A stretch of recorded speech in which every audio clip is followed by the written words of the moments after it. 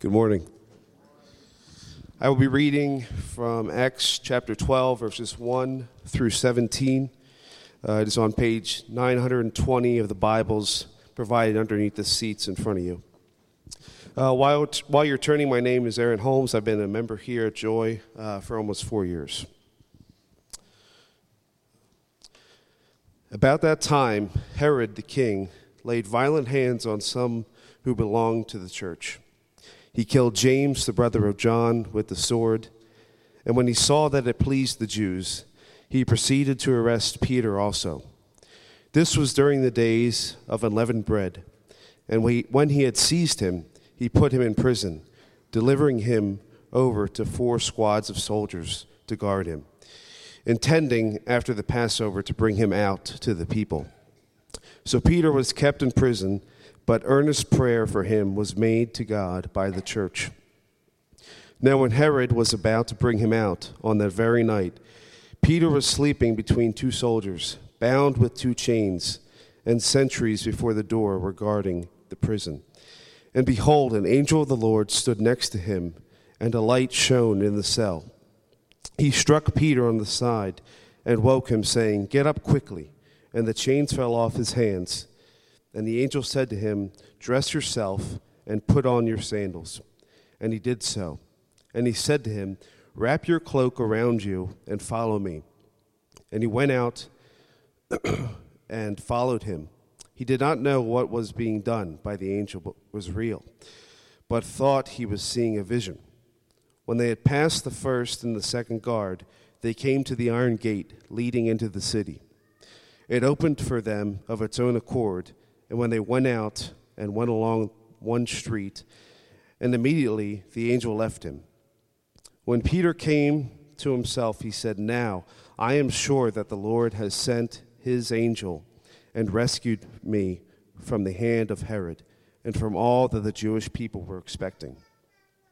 When he realized this, he went to the house of Mary, the mother of John, whose other name was Mark. There were many gathered together, and they were praying. And when he knocked at the door of the gateway, a servant girl named Rhoda came to answer. Recognizing Peter's voice, in her joy she did not open the gate, but ran in and reported that Peter was standing at the gate. They said to her, "You are out of your mind." But she kept insisting that it was so. And they kept saying, "It is his angel."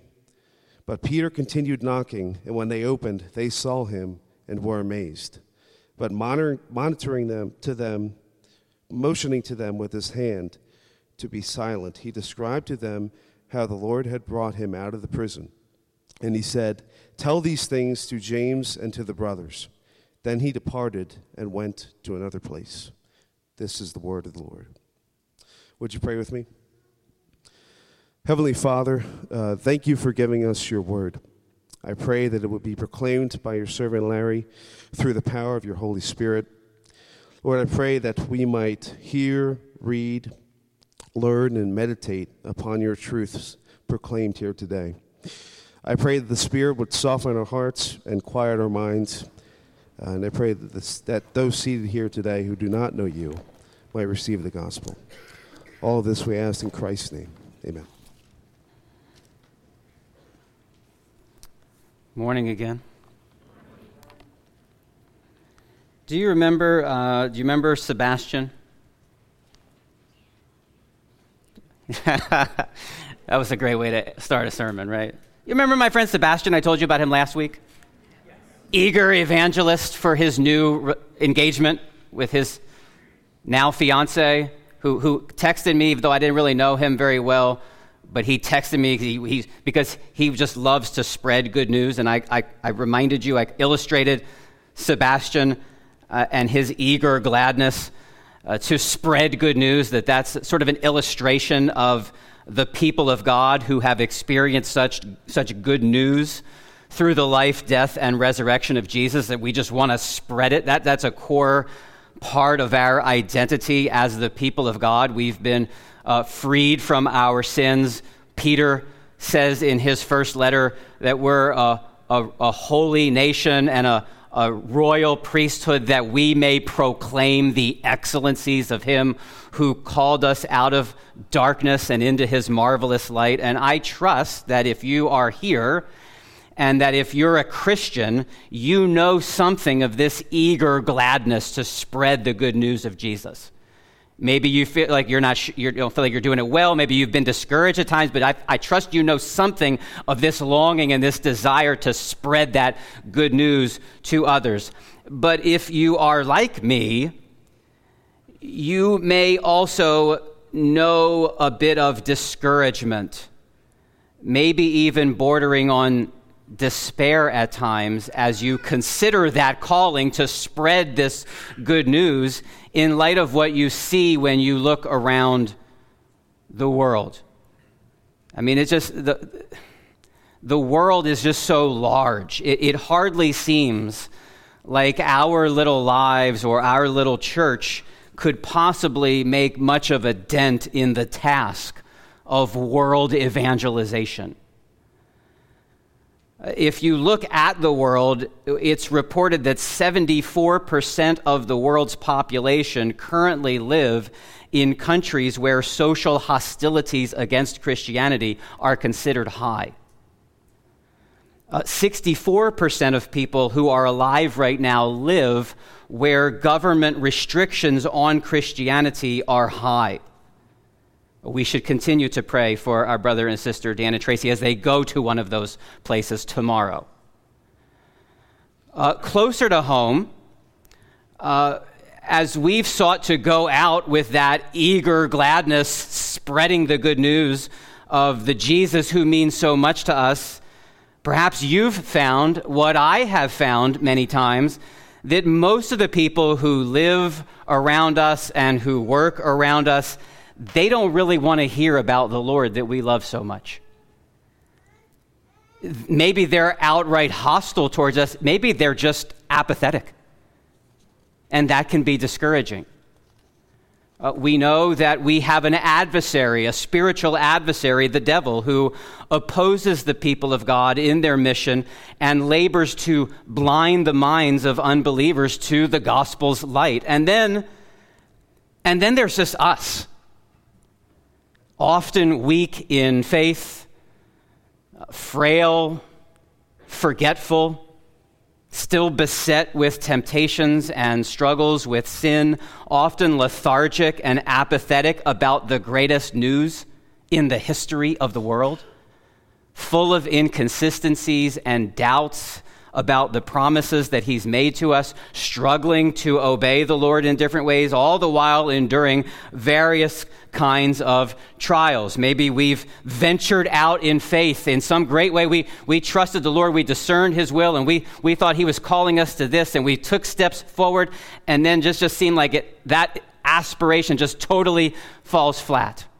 Or we pray and we pray and we pray for a loved one to come to know the Lord, and nothing seems to happen. Do you know a little bit, are you acquainted with a little bit of that kind of discouragement? It's not easy to follow Jesus. Jesus told his disciples as much. He said the gate is narrow and the way is what, saints? The way is hard that leads to life. We know that the task of the Great Commission to go, to make disciples of all nations, to bear witness to the risen Christ to the ends of the earth, we know that's an ongoing task that we ourselves have the responsibility and the privilege of participating in, but it can still feel daunting. It can feel overwhelming. It can, as I said, feel at times discouraging when we honestly look around us and even when we look inside of us. And I begin there because I believe this portion of God's word that Aaron just read aloud to us can put some wind in our sails as we aspire to faithfully bear witness to the Lord Jesus, individually in our lives and corporately as a church.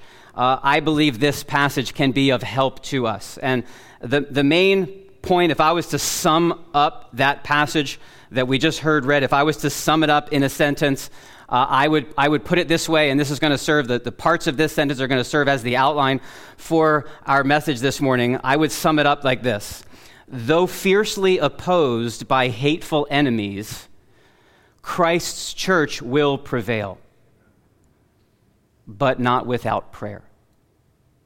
I think that's the message of this particular passage for us. Though fiercely opposed by hateful enemies, that's point number one, Christ's church will prevail. That's point number two.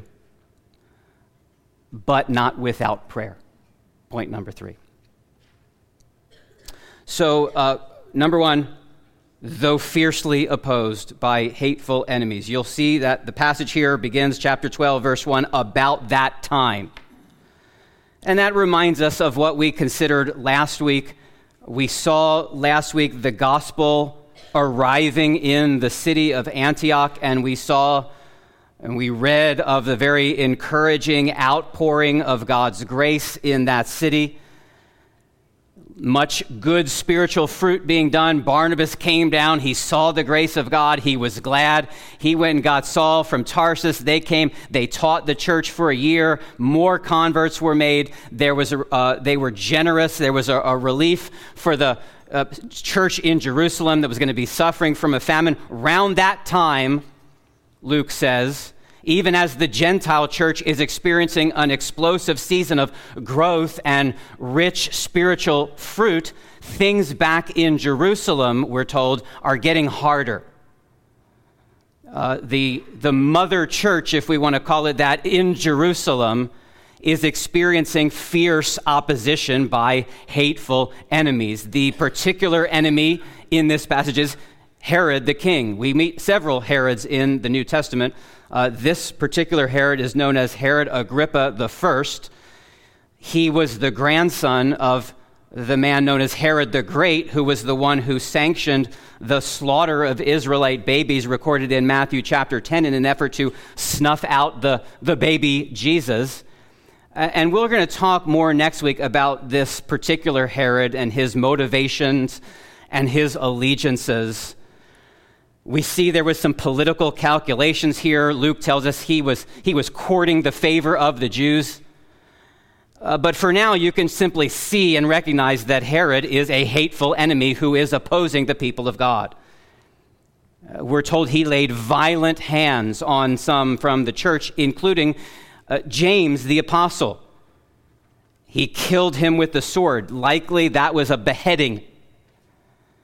And he intends to do the same with Peter, we're told, just as soon as the days of unleavened bread were past. It was unlawful for them to execute a prisoner during that season of unleavened bread, that celebration of the Passover. But you can just see as you read the first couple of verses of this chapter, these were dark days for the Jerusalem church. James was the first of Christ's apostles to be martyred. And it seemed pretty certain that another one was just soon to follow. That's 2/3 of Jesus' inner circle. You remember James and John and Peter. They were the inner three with Jesus, and it looked like 2 of the 3 of them were about to be killed for Jesus. And Jesus had told them that it would be this way. You remember the incident where John and James's mother came to Jesus, wanted her sons to be sitting, one at Jesus' right hand and one at his left. And Jesus said, you don't know what you're asking. And you said, can you drink this cup? Thinking of the cup of suffering. They said, we can.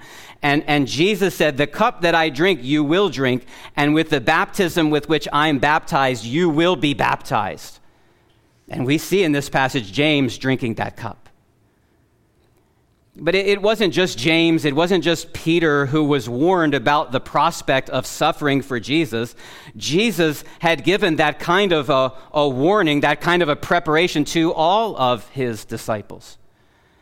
In Matthew chapter 10, Jesus says to all of the disciples who were gathered there, brother will deliver brother over to death, and the father, his child, and children will rise against parents and have them put to death, and you will be hated by all for my name's sake. So not just for apostles, but for all of us who follow Jesus, it is costly to follow Jesus. And we can count on that. I mentioned it in the pastoral prayer, 2 Timothy 3:12, where Paul says, "Indeed, all who desire to live a godly life in Christ Jesus will be persecuted." As in my study this week, I heard of Christian parents in North Korea who do not and feel that they cannot share the gospel with their young children. We think of the call on parents to raise up our children in the nurture and admonition of the Lord. These parents feel that they cannot do that right now with their young children because their kids go to the state-run school, and if it just so happened that one of these kids in the school said that, in our house we worship Jesus as king, that would be regarded as treason. And the authorities in North Korea would go into that home and they would remove those children and they would send the parents to labor camp, and it would be almost certain that the parents would never see their children again.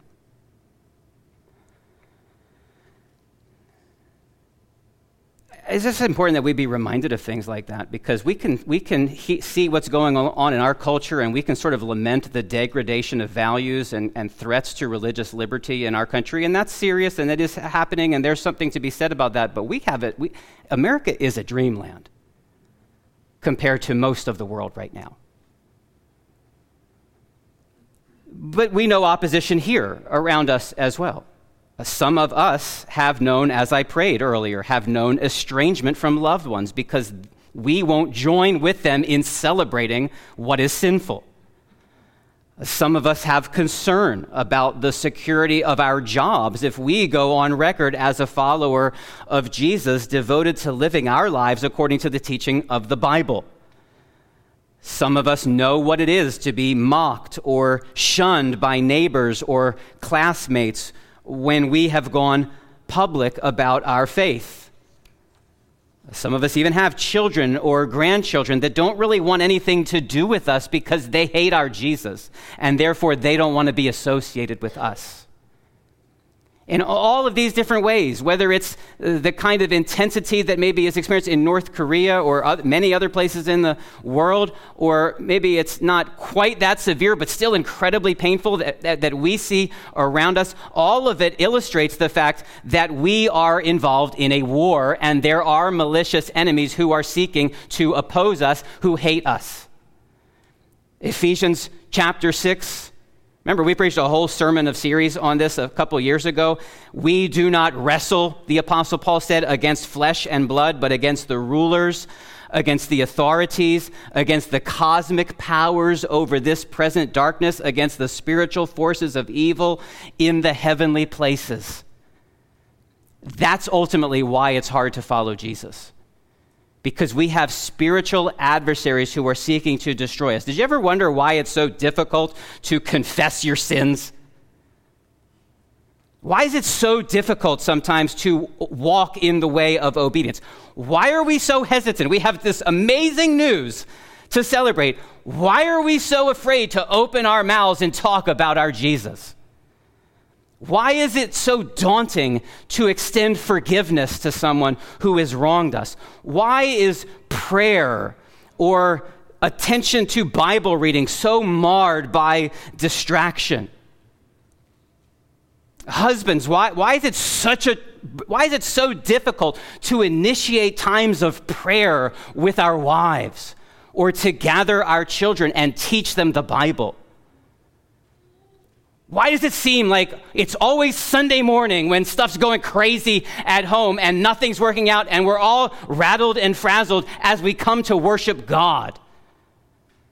By the looks on your faces, that's happened to some of you. We know what that is like. It's because we have adversaries who are opposed to us, who hate us, who would like to destroy us, who are continually working against what our Lord is warring for. And part of our standing firm against those adversaries, and the reason why I'm belaboring this, but this is a kind of an obvious point. Let's just move on. But I'm wanting to make sure you're aware we are hated by malicious enemies, because part of our standing firm against those enemies is our being ready for it and not being caught off guard when things are difficult, because God's word has prepared us for this.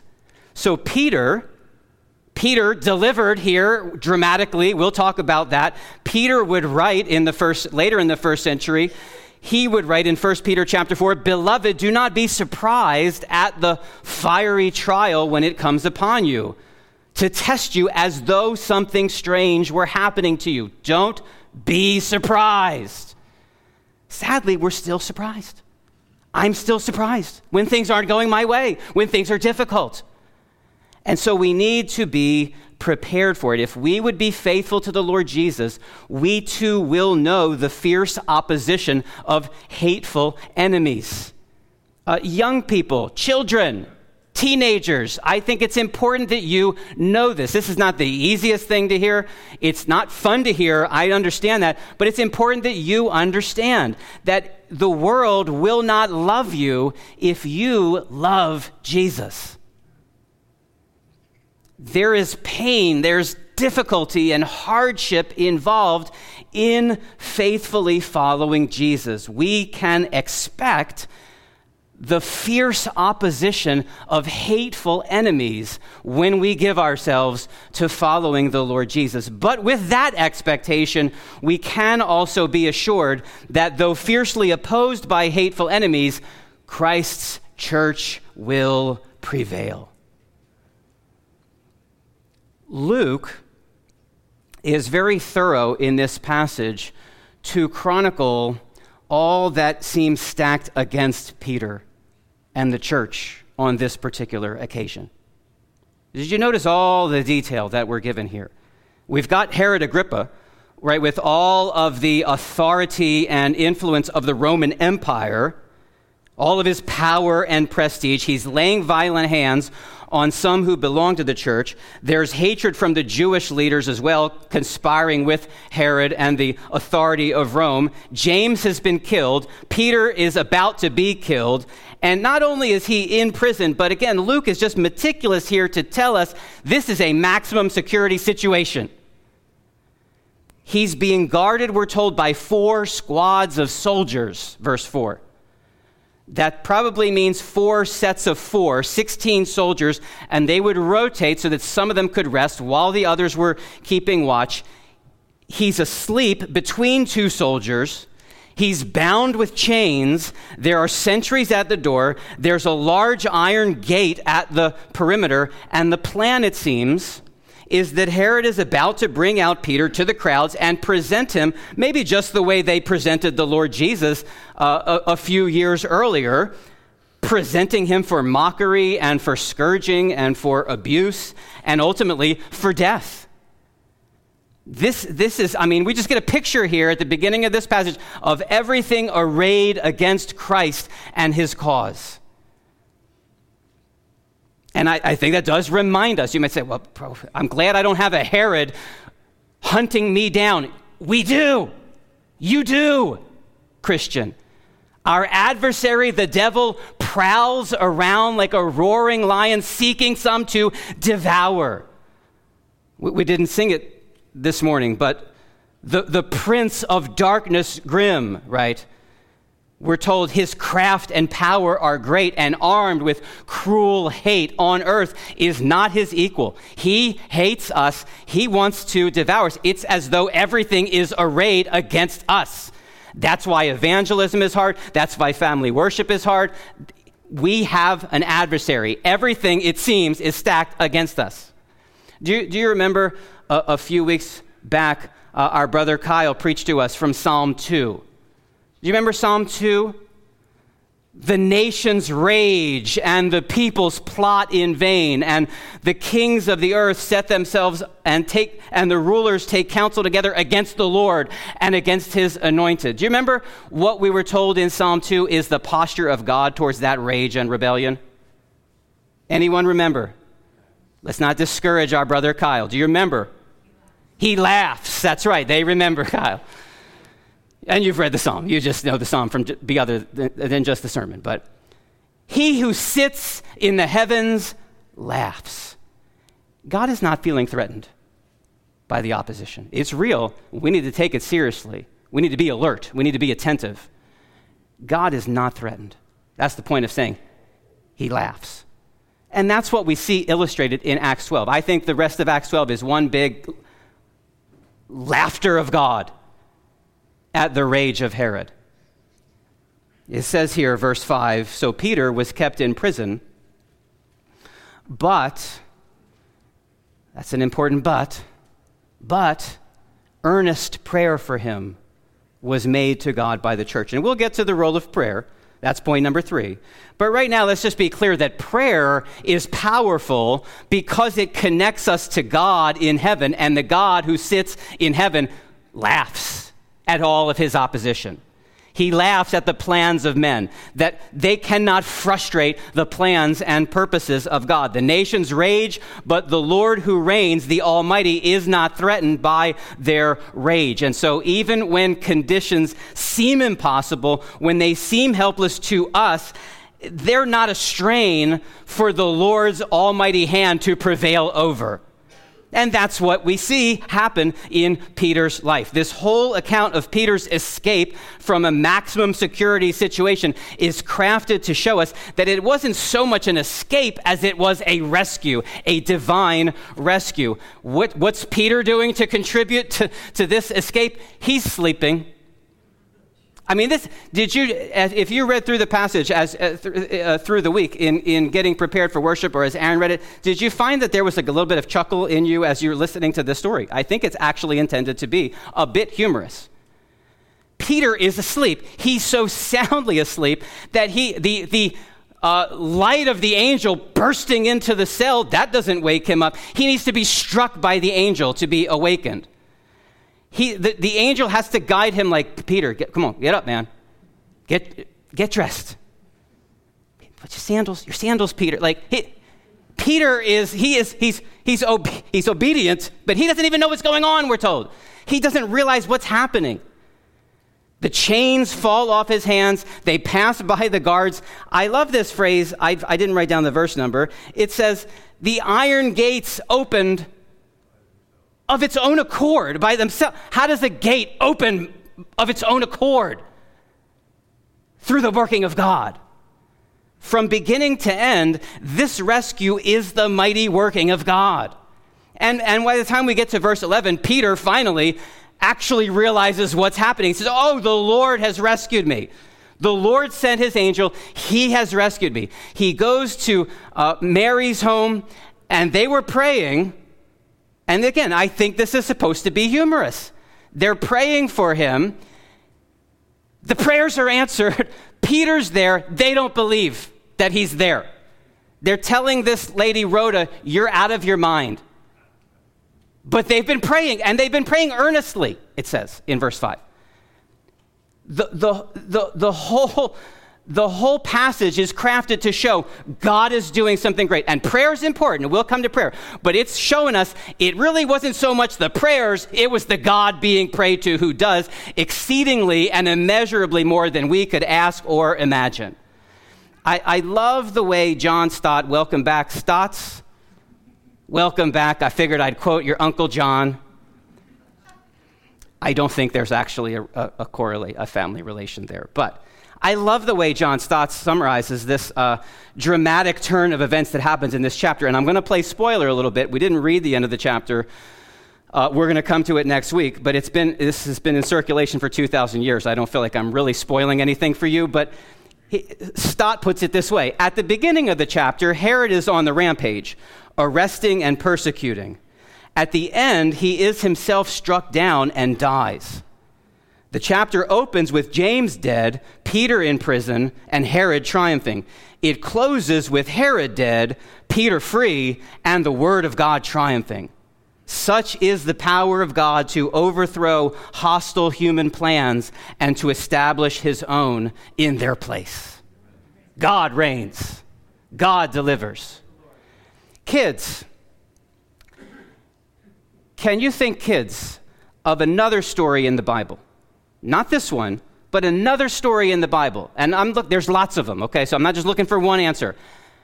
Another story in the Bible where God's people have strong enemies who are against them, and it doesn't seem like God's people can win, but then God does something amazing to bring victory to his people. Come on, kids, tell me. Samson. God rescued the people, and God brought judgment on the Philistines through Samson, even though Samson was a little shady. We got sermons on the website about that too.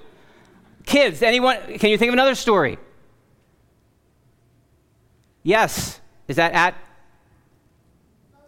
Moses, right? The people of Israel in Egypt, they were in bondage with mighty Pharaoh, and God brought them out. That's right, Addie.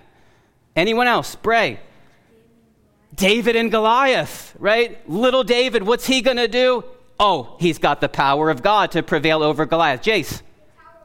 The Tower of Babel. The people are the people proudly, they're trying to build a way to God, and God's like, no, I'm going to scatter you. There's lots of stories like this. How about the fiery furnace, right? Daniel and Daniel's friends in the fiery furnace, or Daniel in the lion's den, or bringing down the walls of the city of Jericho. This is a big theme throughout the scriptures. And here in this Jerusalem prison, we see one more illustration that God has shown in many ways already up to this point, that though fiercely opposed by hateful enemies, Christ's church will prevail. And we have known that in our own lives, beloved, have we not? Maybe as you hear me talk about this, you think, this is what I've started thinking.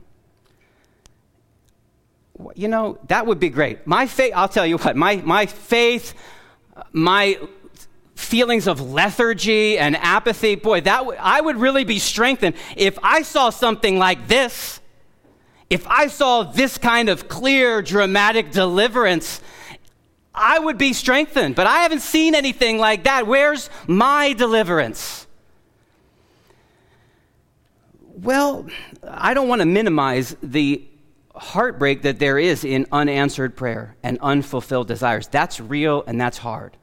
And if you're in a season where you're really struggling and weary because of that, please do come talk to me or an elder. We'd love to pray for you and do what we can to encourage you in that. Certainly don't want to make light of that.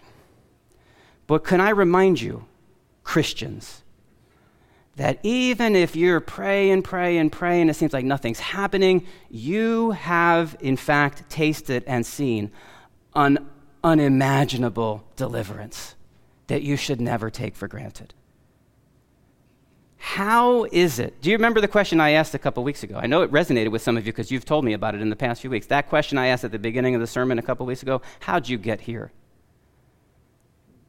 How is it that we, that you, that I, obstinate, rebellious, dead to God, could be here worshiping the Lord, singing about salvation belongs to our God who sits upon the throne, singing with joy, every knee will bow and every tongue will shout all glory to Jesus alone. How's that possible? It's because God delivered you from trouble in a mighty and miraculous way. When I read this incident about Peter's deliverance, I can't help but think that Charles Wesley must have been meditating upon this. I don't know why. Lots of hymns come to mind after, when it's way past time to prepare the order of worship. I've just got to think Charles Wesley was meditating upon this particular passage when he penned the words, "Long my imprisoned spirit lay." That's a hard song to sing, but it's a great song to sing, isn't it? We love to sing that song. "Fast bound in sin and nature's night, thine eye diffused a quickening ray. I woke, the dungeon flamed with light, my chains fell off, my heart was free, I rose, went forth, and followed thee." When you look at Peter, delivered dramatically, really through no work or effort of his own at all, you're getting a picture of the greatness of your own deliverance from sin and death and hell. We were not just asleep in a prison. We were dead in our sins, beloved. Dead. Dead in our trespasses and sins, following the course of this world, following the prince of the power of the air, right? Slaves to the devil, living among the passions of our flesh, carrying out the desires of our body and mind, by nature children of wrath. But when we were dead in our sins, when we had been taken captive by the devil to do his will, when we had made ourselves God's enemies, kicking and raging against his wise and loving rule, God rescued us. He delivered us. Colossians chapter 1, he has delivered us from the domain of darkness and transferred us to the kingdom of his beloved Son, in whom we have redemption, the forgiveness of sins. And if you have come here this morning and you're visiting with us and you've not heard this good news of salvation that is in Jesus, that is what brings us here, this is what God has brought you here, especially to hear this morning. That God, who is good and loving and wise and made us to honor him, is merciful and kind to deal with people who have rebelled against him by sending Jesus. God in Christ left the splendor of heaven and he came down on a rescue mission, and Jesus lived the perfect life that you and I have failed to live. He died on the cross and he rose so that we would be redeemed, so that we would be freed from the guilt and the punishment of our sins, so that we could be transferred into the kingdom of the beloved Son. And if you're here this morning and you are still unsubmitted to Jesus, you are one of these enemies that God speaks of, but he loves his enemies, and he has brought you here to hear the message of salvation in Christ, that you might turn from your sin and that you might look to Jesus and believe upon him today.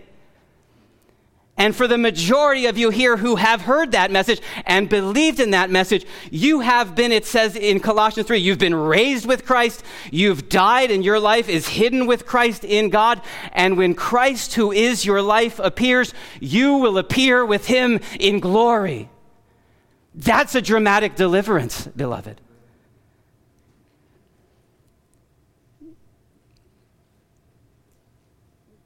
We may know a great deliverance in this life, and we may not know it.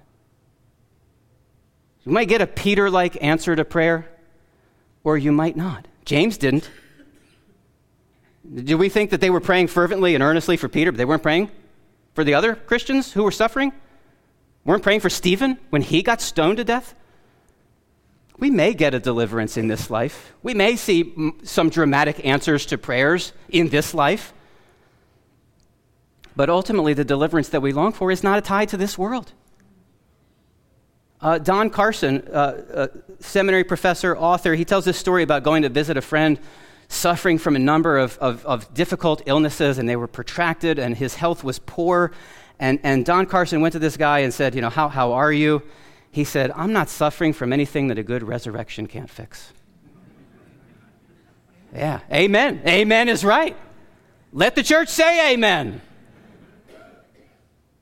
Secure in Christ, hidden in Christ, maybe not an answer to prayer. I mentioned, Bernard Gilpin. I mentioned this dramatic deliverance last week from Bloody Queen Mary. But Bloody Queen Mary, she killed Nicholas Ridley. She killed Hugh Latimer. She killed lots of people. William Tyndale, there's wonderful people of God burned at the stake. Burned for believing upon the Lord Jesus and seeking to translate the scriptures in a way that we could have it and understand it. Oh, but they were delivered. Nothing that a good resurrection couldn't fix. And when we gather around that throne, when we sing Revelation 7, salvation belongs to our God. You know the picture we get of those saints in Revelation 7? Coming out of the tribulation, it says they are before the throne of God and they serve him day and night in his temple. And he who sits on the throne will shelter them with his presence. They shall hunger no more, neither thirst any more. The sun shall not strike them, nor any scorching heat. For the Lamb in the midst of the throne will be their shepherd, and he will guide them to springs of living water. And God will wipe away every tear from their eyes.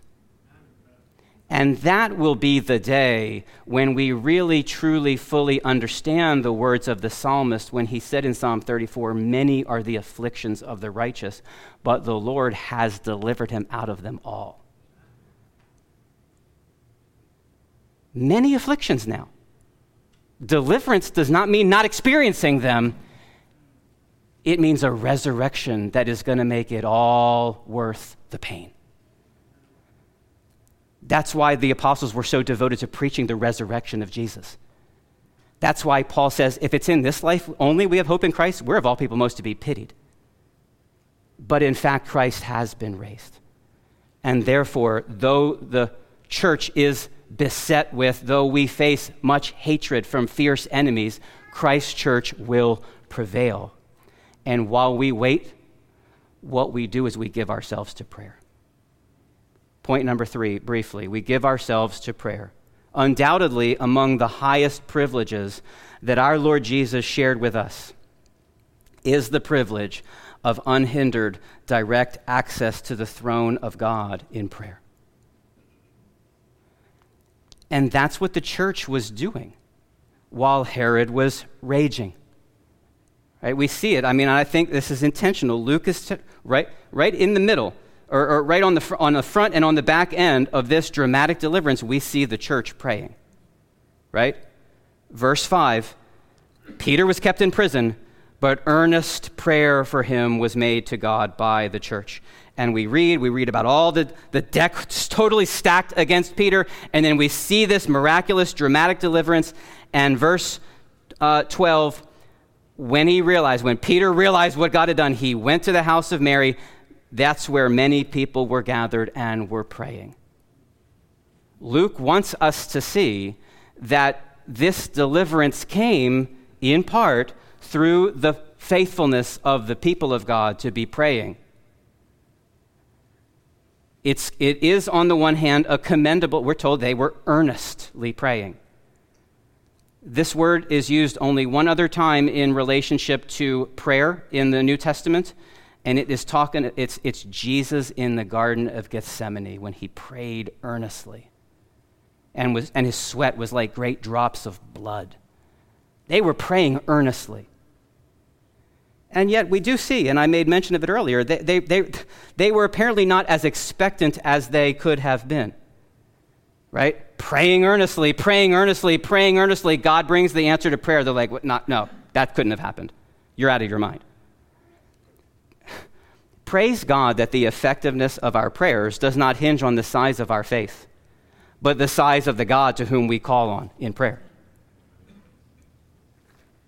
But we see here, and this is a major theme in the book of Acts. It's been so long. We started the book of Acts over a year ago, so you could lose sight of this in the slow study that we're doing. But we see this is how Jesus built his church. We're told that when Jesus gathered them there before he went to heaven, he told them to wait.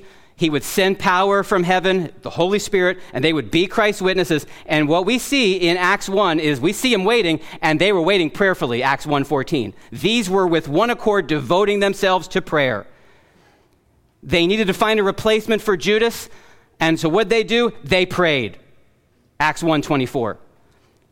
On the day of Pentecost, we see a great message that Peter preaches, and by the power of the Holy Spirit, people are pierced, and they repent, and they're baptized, and there's 3,000 added, and we're told that those people, they were devoted to the apostles' teaching, and to the fellowship, and the breaking of bread, and they were devoted to the prayers. Then we see in chapter 3, we see Peter and John going up to the temple at the hour of prayer. And we see that after they get imprisoned, they are praying for boldness to keep persevering, Acts chapter 4:31. That's why when a ministry crisis hits and the widows are not being cared for the way they ought, the apostles recognize, hey, we got to stay devoted to prayer and the ministry of the word. We need to raise up some servants to tend to this need so that we can keep praying. And what do when they recognize those first deacons in the church? They commission them with prayer, Acts 6:6. Stephen, we see, the first Christian martyr, is stoned to death, and as his life is coming to an end, he prays for the forgiveness of those who were killing him. And we should note that part of the answer to that prayer was the conversion of Saul that we read about in chapter 9. The Holy Spirit falls upon new believers in Samaria through prayer. Saul's encounter with the risen Lord leads him to prayer as he waits for Ananias to lay hands on him and restore his sight. Acts chapter 9, verse 11. Peter heals a woman at the end of chapter 9 named Tabitha by prayer, chapter 9, verse 40. The gospel begins to go to the Gentiles. God sees Cornelius. He's been praying. He doesn't have the truth about Jesus yet, but he's been praying. And then he prepares Peter for his ministry to the Gentiles, which is totally outside of his ability to conceive. He prepares him in prayer. In prayer, the vision comes of the sheet coming down from heaven. Prayer, prayer, prayer. Acts is a chronicle of what the risen Christ did in response to the prayers of his people. We are gathered, I don't think it's an understatement to say, we are gathered here this morning because of the earnest prayers of the people of God, backed by the almighty power of God, have prevailed over all the powers of hell and the schemes of men that have sought to destroy Christ's church for the last 2,000 years. For 2,000 years, the enemies of Christ have been preparing the obituary for the church. And for 2,000 years, the enemies of Christ just keep dying. And the church just keeps moving on. Herod is dead. The Roman Empire's dead. Bloody Queen Mary, she's dead. Chairman Mao is dead. And all the ones who are raging now, they'll be dead one day too.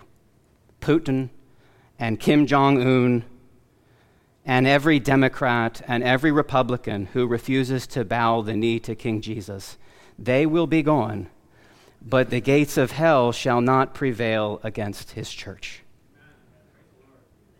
Though fiercely opposed by hateful enemies, Christ's church will prevail, but not without prayer.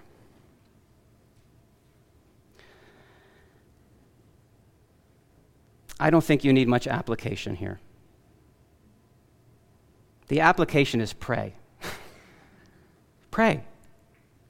Pray earnestly, pray together, pray expectantly, and even when you don't feel very expectant, just keep praying.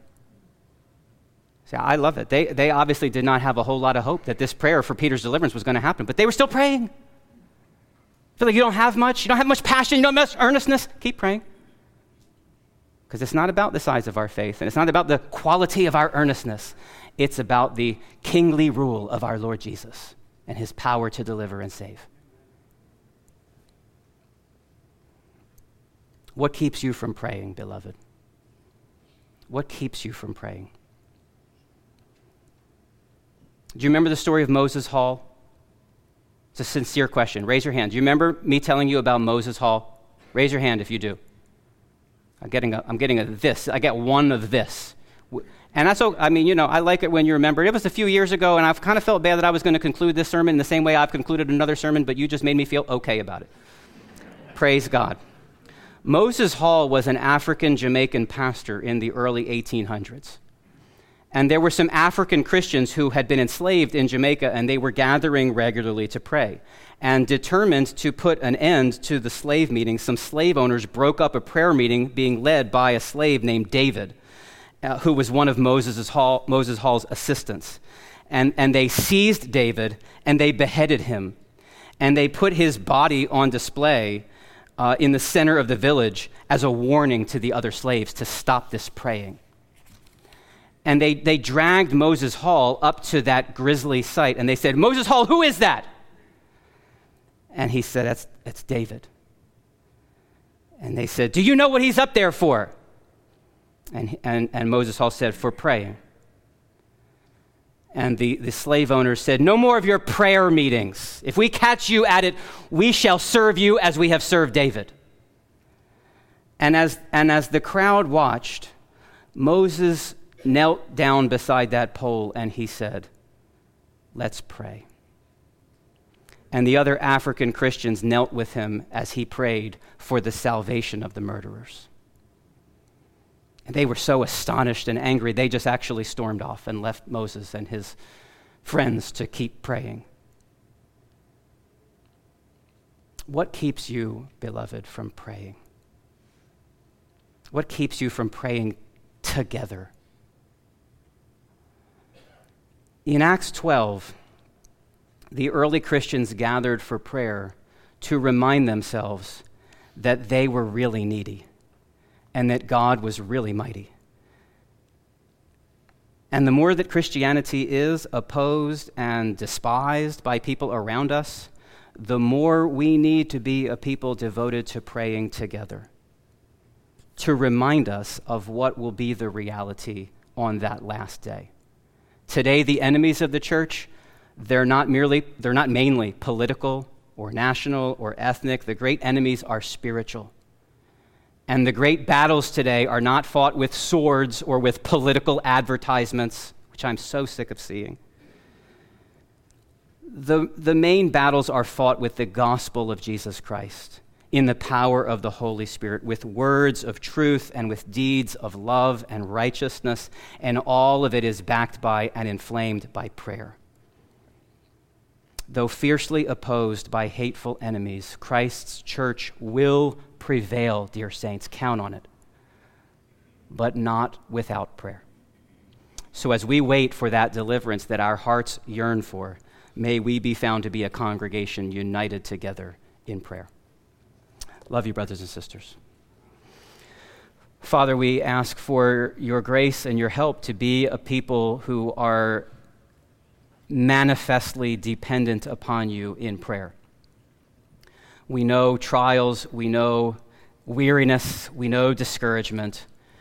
Guard us, Father, from allowing that weariness and that discouragement to draw us away from prayer, to become cold and lethargic. May the experiences that we have of opposition and difficulty, may it drive us all the more to you, trusting you to pray eagerly and expectantly and earnestly, and even when we feel like we've got nothing, can we trust, Lord, that by your sacrifice of Christ, even our weak prayers are acceptable to you because of Jesus. We pray that we would be a people marked by prayerful devotion to you and eager waiting for you to bring the deliverance that our hearts long for. We ask for this all in Christ's name. Amen.